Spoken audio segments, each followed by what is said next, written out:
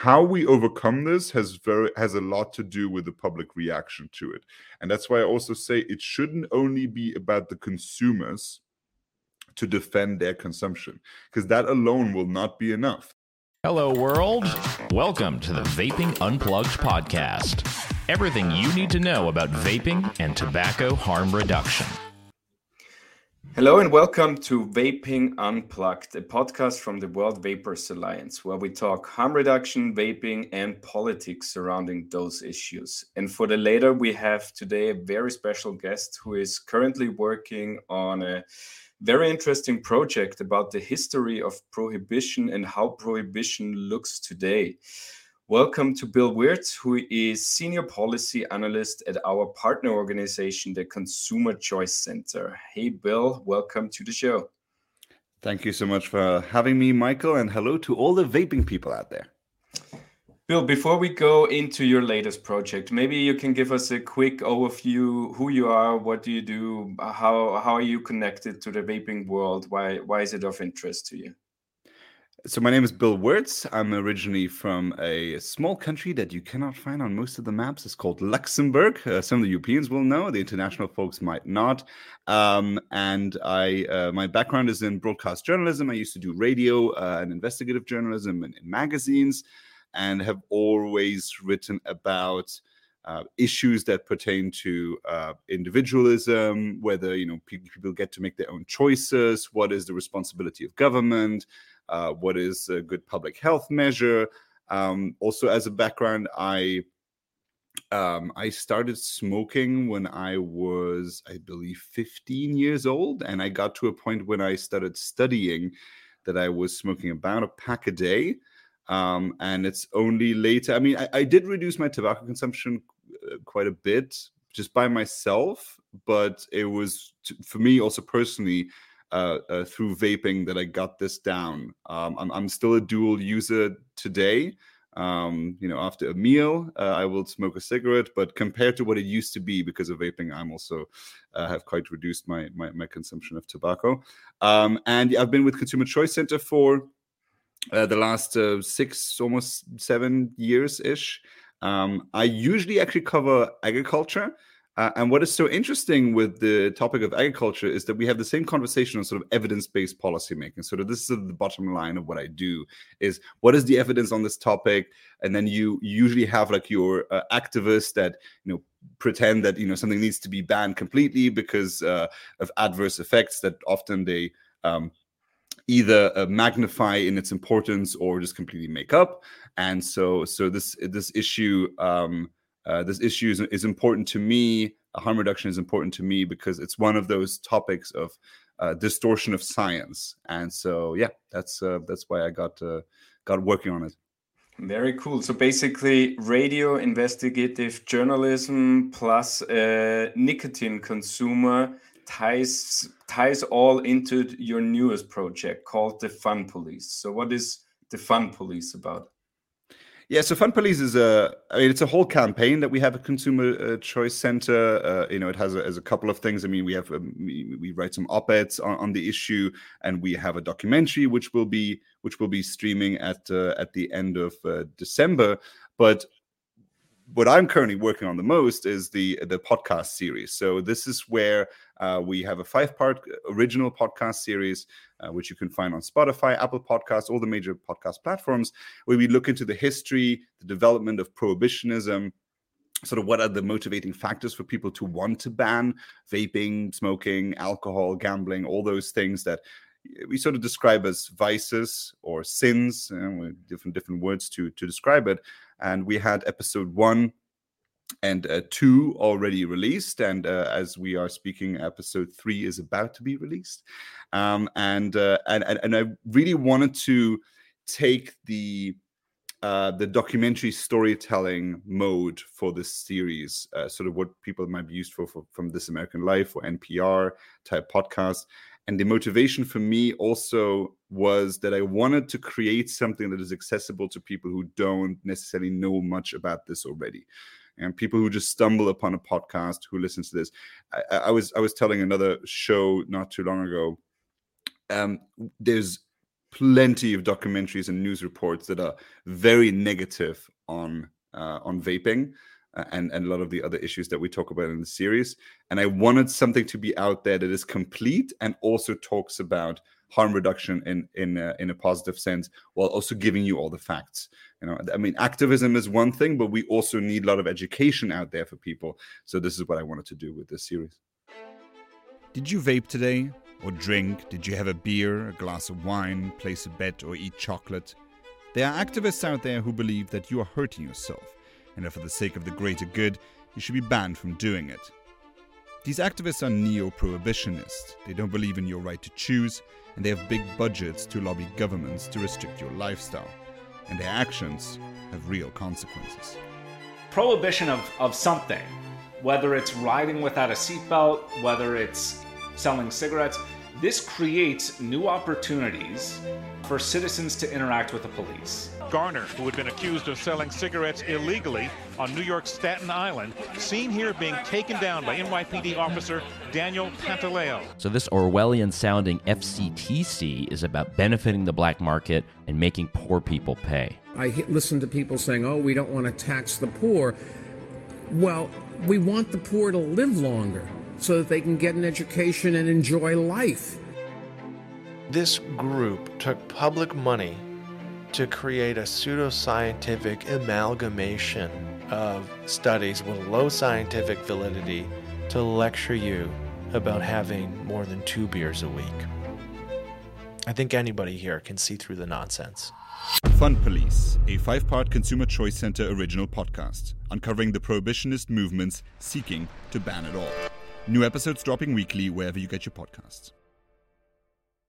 And so for the listeners, what can they expect? What are the other topics? You already gave a little bit away. We will talk a bit more about vaping, but what are the other issues where the Fun Police is out and hunting for enemies?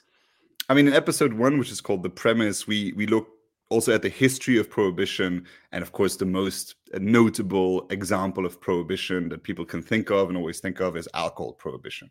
And this is especially in the United States because it was not just the largest country today and at the time that had this significant of alcohol prohibition, but also that was very fond of trying to enforce it, right? And you have certain products that are out there that are illegal, but the government isn't doing too much to enforce it. But prohibition in the US was genuinely enforced. So we wanted to look at sort of what led to that prohibition, and also just talk about the motivations of people. Because back then when people wanted to ban a vice, it was because of reasons of public morality.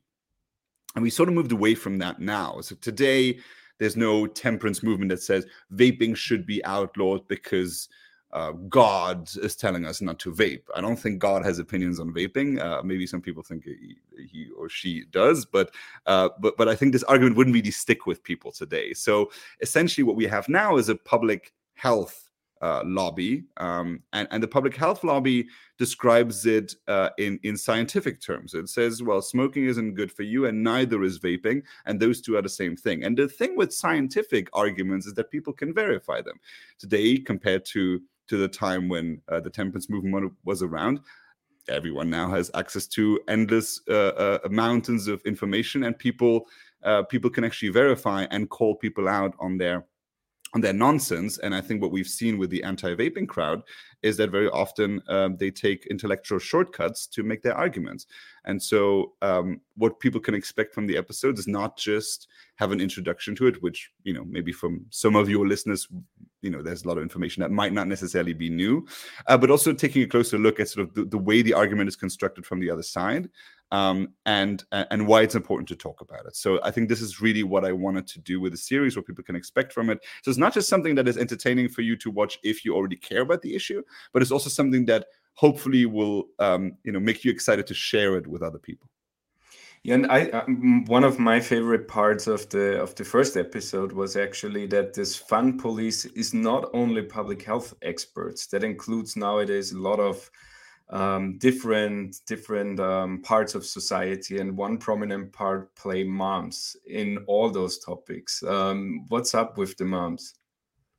Yeah, I mean, so most organizations that start with moms against and whether it's gambling, vaping, and so on, are now called parents against. But I mean, it's essentially the same thing, in the sense that, you know, it's mostly mothers that are very concerned about the vaping consumption in this case, moms against vaping or parents against vaping, the vaping consumption of minors, and that's why they argue for widespread regulation. And I mean, this is also something that I say in the episode. I mean, our duty, parental collective obligation is to protect minors from having access to those products and to be very strict on minors not having access to those products. I very much favor retailers who disregard the laws on you know, IDing people for that those should be harshly punished. I don't think they should be going to jail for that, but we should really question whether they are really actors who should have access to age-restricted products, right? That's a conversation we should have. And what they do is they say, well, ultimately, these companies are just trying to target children, therefore there's no justification for them. And so they entirely disregard the fact that, you know, adult smokers are quitting through e-cigarettes, through heat-not-burn devices, all the different nicotine alternatives. And so, unfortunately, I mean, it's really hard to argue on sort of on the morality of it when you have a parent group that says, you know, our children are adversely affected, because that's always, you know, then you really just argue on the sort of the sensationalist headlines that, you know, sometimes you see out there, and that's why I really wanted to talk about them too. Because they're quite prolific, and just from the virtue of the way they're called, moms against vaping, that is just, you know, it's eye-catching. You know, who would not be interested in that story? But it turns out it's not scientists against vaping; it's moms against vaping, and you can see that from the arguments they're making.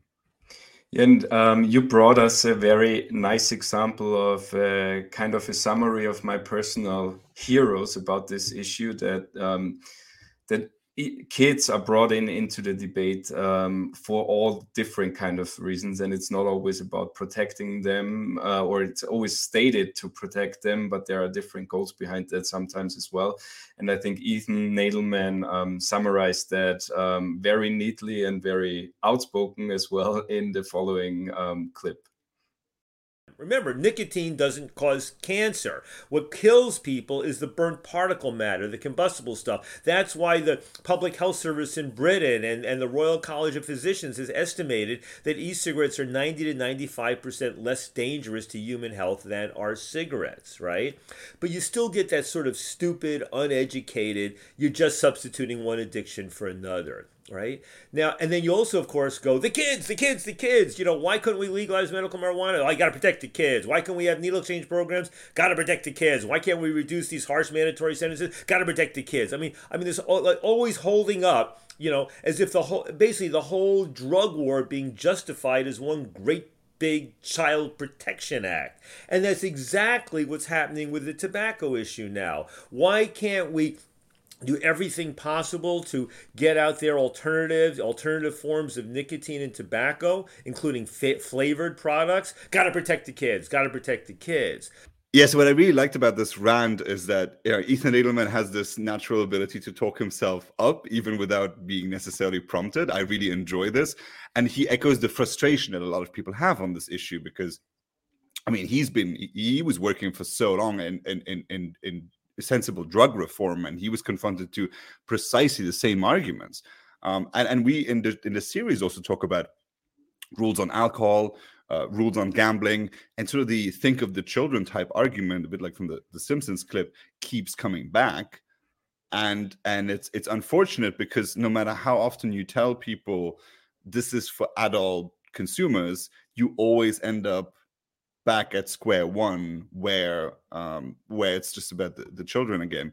I mean, look, if we made every rule in mind with children can potentially access this, there would be no R-rated movies out there. There would be no access to bungee jumping, because somebody might lie about their age and do it even though they're underage.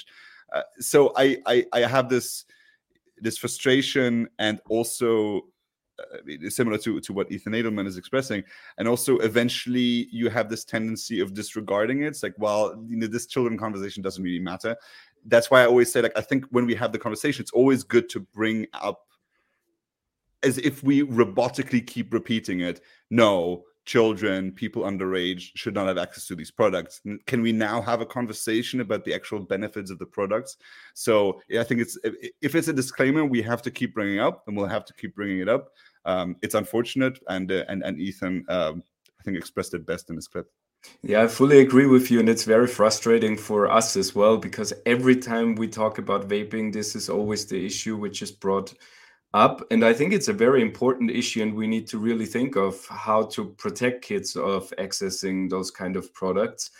But I don't believe some of these anti-vaping groups or neo-prohibitionists nowadays that they are actually care about the kids, because they don't really listen to them. If you look at all the surveys, it's always kind of problems at their personal life. So that if they would really want to help them, then they will campaign for better schools, better mental health care, better housing, those kind of things, because that would really help those young kids to stay away from dangerous activities or drugs or substances and those kind of things. And they never bring that up. It's always vaping flavors, because I think most of them, they want to ban the product without saying they want to ban it.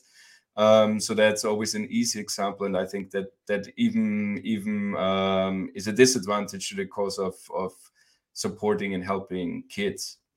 Yeah, this entire flavor conversation, I think, is so asinine, as if children are only tuned into things because of the flavor of something. I mean, like we were tuned in the smoking flavors, right? Yeah, I mean, my first cigarette was a Marlboro Red, and I mean, everyone who tells me that the first cigarette tastes good is lying. There's no way that tastes good. And so, I mean, also children, like, what is the problem with both toddlers and very young children, is that they pick something off the ground and try to eat it. I don't think the dirt is strawberry flavored, and that's why they're picking it up. They're doing it because they're being subversive. They look at, sometimes, you see this, like, children pick something up off the floor and they look at their parents as they put it in their mouth, even though they were told not to do it, right? And so I think it's trying to be subversive. It's trying to show to friends, hey, this is cool, this is fun. It has nothing to do with the flavors. And to try and narrow it down to that is very silly. And also, I mean, it's not like they're going to be flavorless. And this whole idea that we're going to get rid of all the flavors and now tobacco flavor is going to be the only one left, which is like just insane to me, how we got to this point where the one thing that people are trying to quit is supposed to be the only flavor left for them. At least some jurisdictions are talking about it that way. Yeah, I think the flavor debate is, I mean, that's one of those things. I mean, vaping is something you can learn about and read about and understand the effects of it. But I mean, the flavor conversation, you only need to think about it for 5 minutes and realize that most of the arguments just don't make sense. Yeah, but that's also the reason why almost none of those groups bring up the actual health effects anymore, because there is no debate about that it's less harmful. So they need to find a new argument. And the kids one is always the most appealing and the easiest one to make.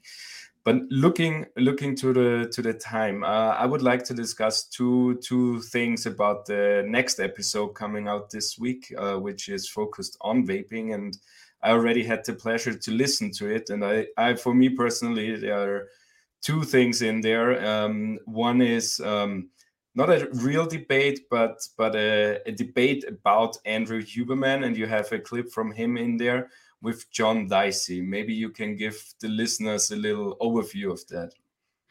Yeah, I mean, I think a lot of the listeners are pretty familiar with Andrew Huberman, not just because of what he says on nicotine, but I mean, a lot of, the life advice. And I mean, he's really someone who's has high expectations of his audience, right? I mean, it's like his podcast really goes into the detail of it, and a lot of terms that, you're supposed to know, apparently. And he is controversial in the anti-smoking realm, because he says that there are also benefits to nicotine when it comes to concentration, focus, that sort of thing. I think it's opportune to debate to what extent that is a positive effect that warrants people's continued consumption. I think that's not necessarily a good reason to continue using nicotine, and to what extent it is also relevant in order to make you better at your task and so on. I think that's a scientific debate we can have. But the clip that I play in the series is from This American Life, where they interview John Dicey, and John Dicey is sort of the successor to Alan Carr, and some people will know Alan Carr from his book The Easy Way to Quit Smoking, which essentially purports as a book that if you read this book after this, you know exactly how to quit smoking. And fair enough, I mean, it's a best-selling book, and a lot of people quit smoking cold turkey because of this book, and all power to you if that worked for you. But this idea that this is the only thing that will work out, I mean, they've created a bit of a cultish surrounding around this book because so many people have actually quit smoking because of it that they think now it must be the only solution to it.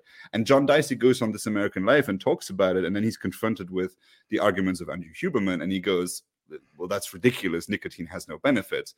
And then the moderator goes, well, I mean, I talked to Andrew Huberman, and it sounds pretty backed up by science that there's benefits to nicotine. And John Dicey got very defensive about it, and he ultimately concluded that he's not interested in reading about the science.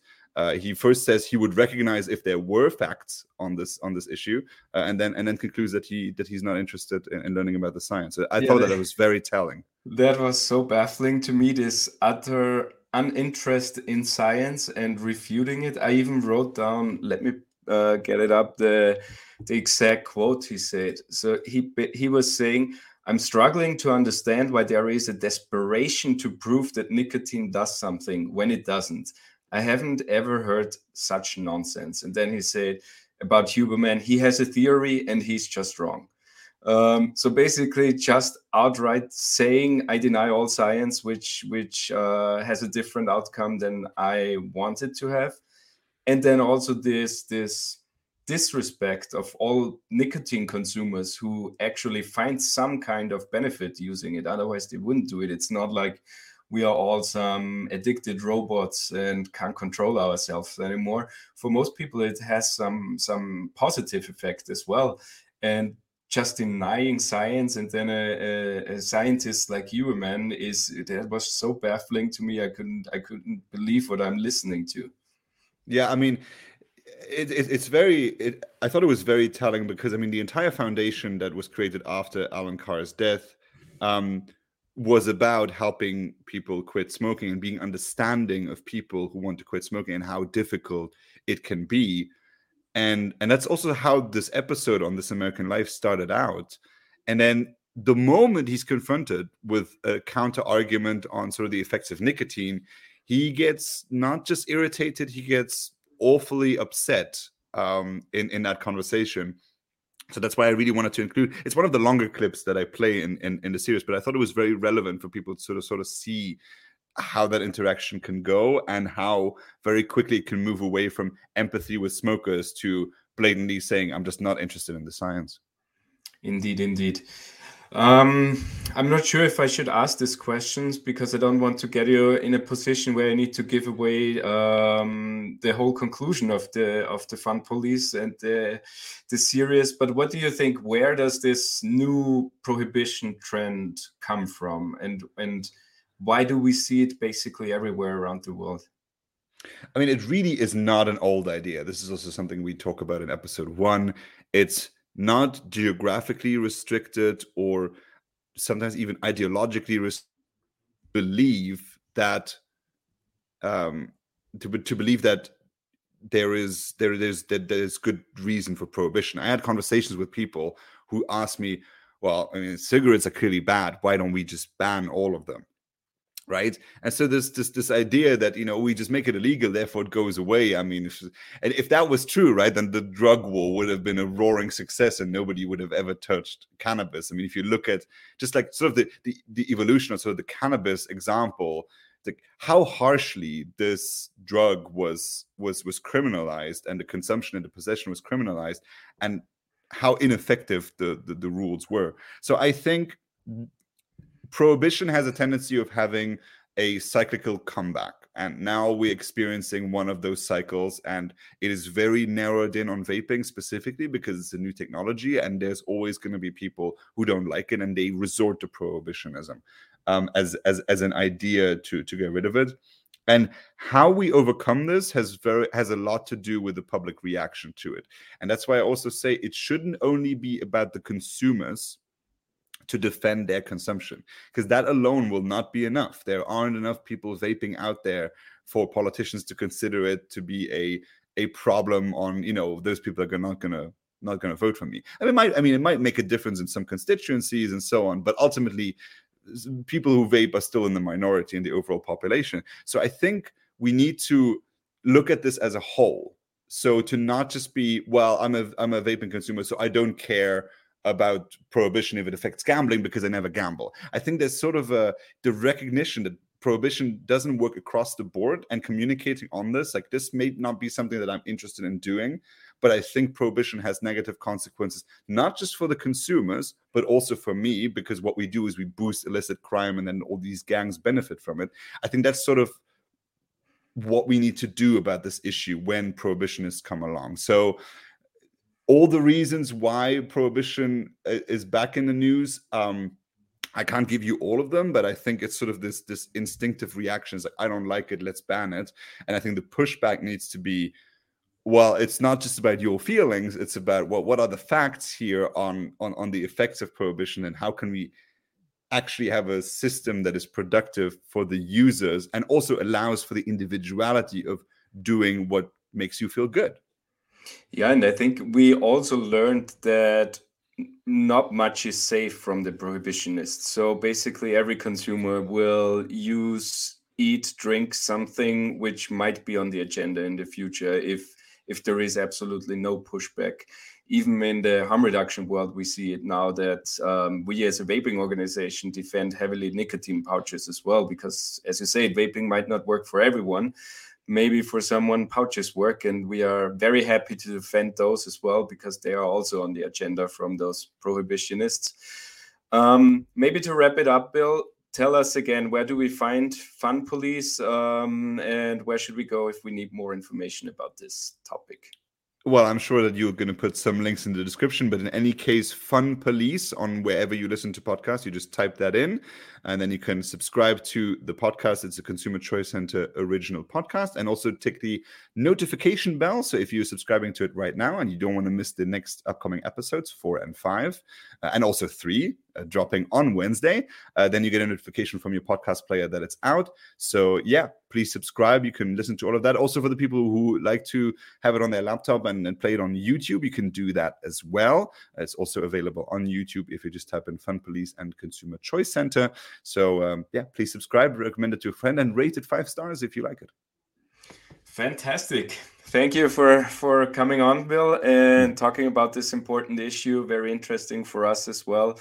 And I was part of episode 3 as well. So thank you for having me the other way around. So take care and see you again soon. Thanks for having me.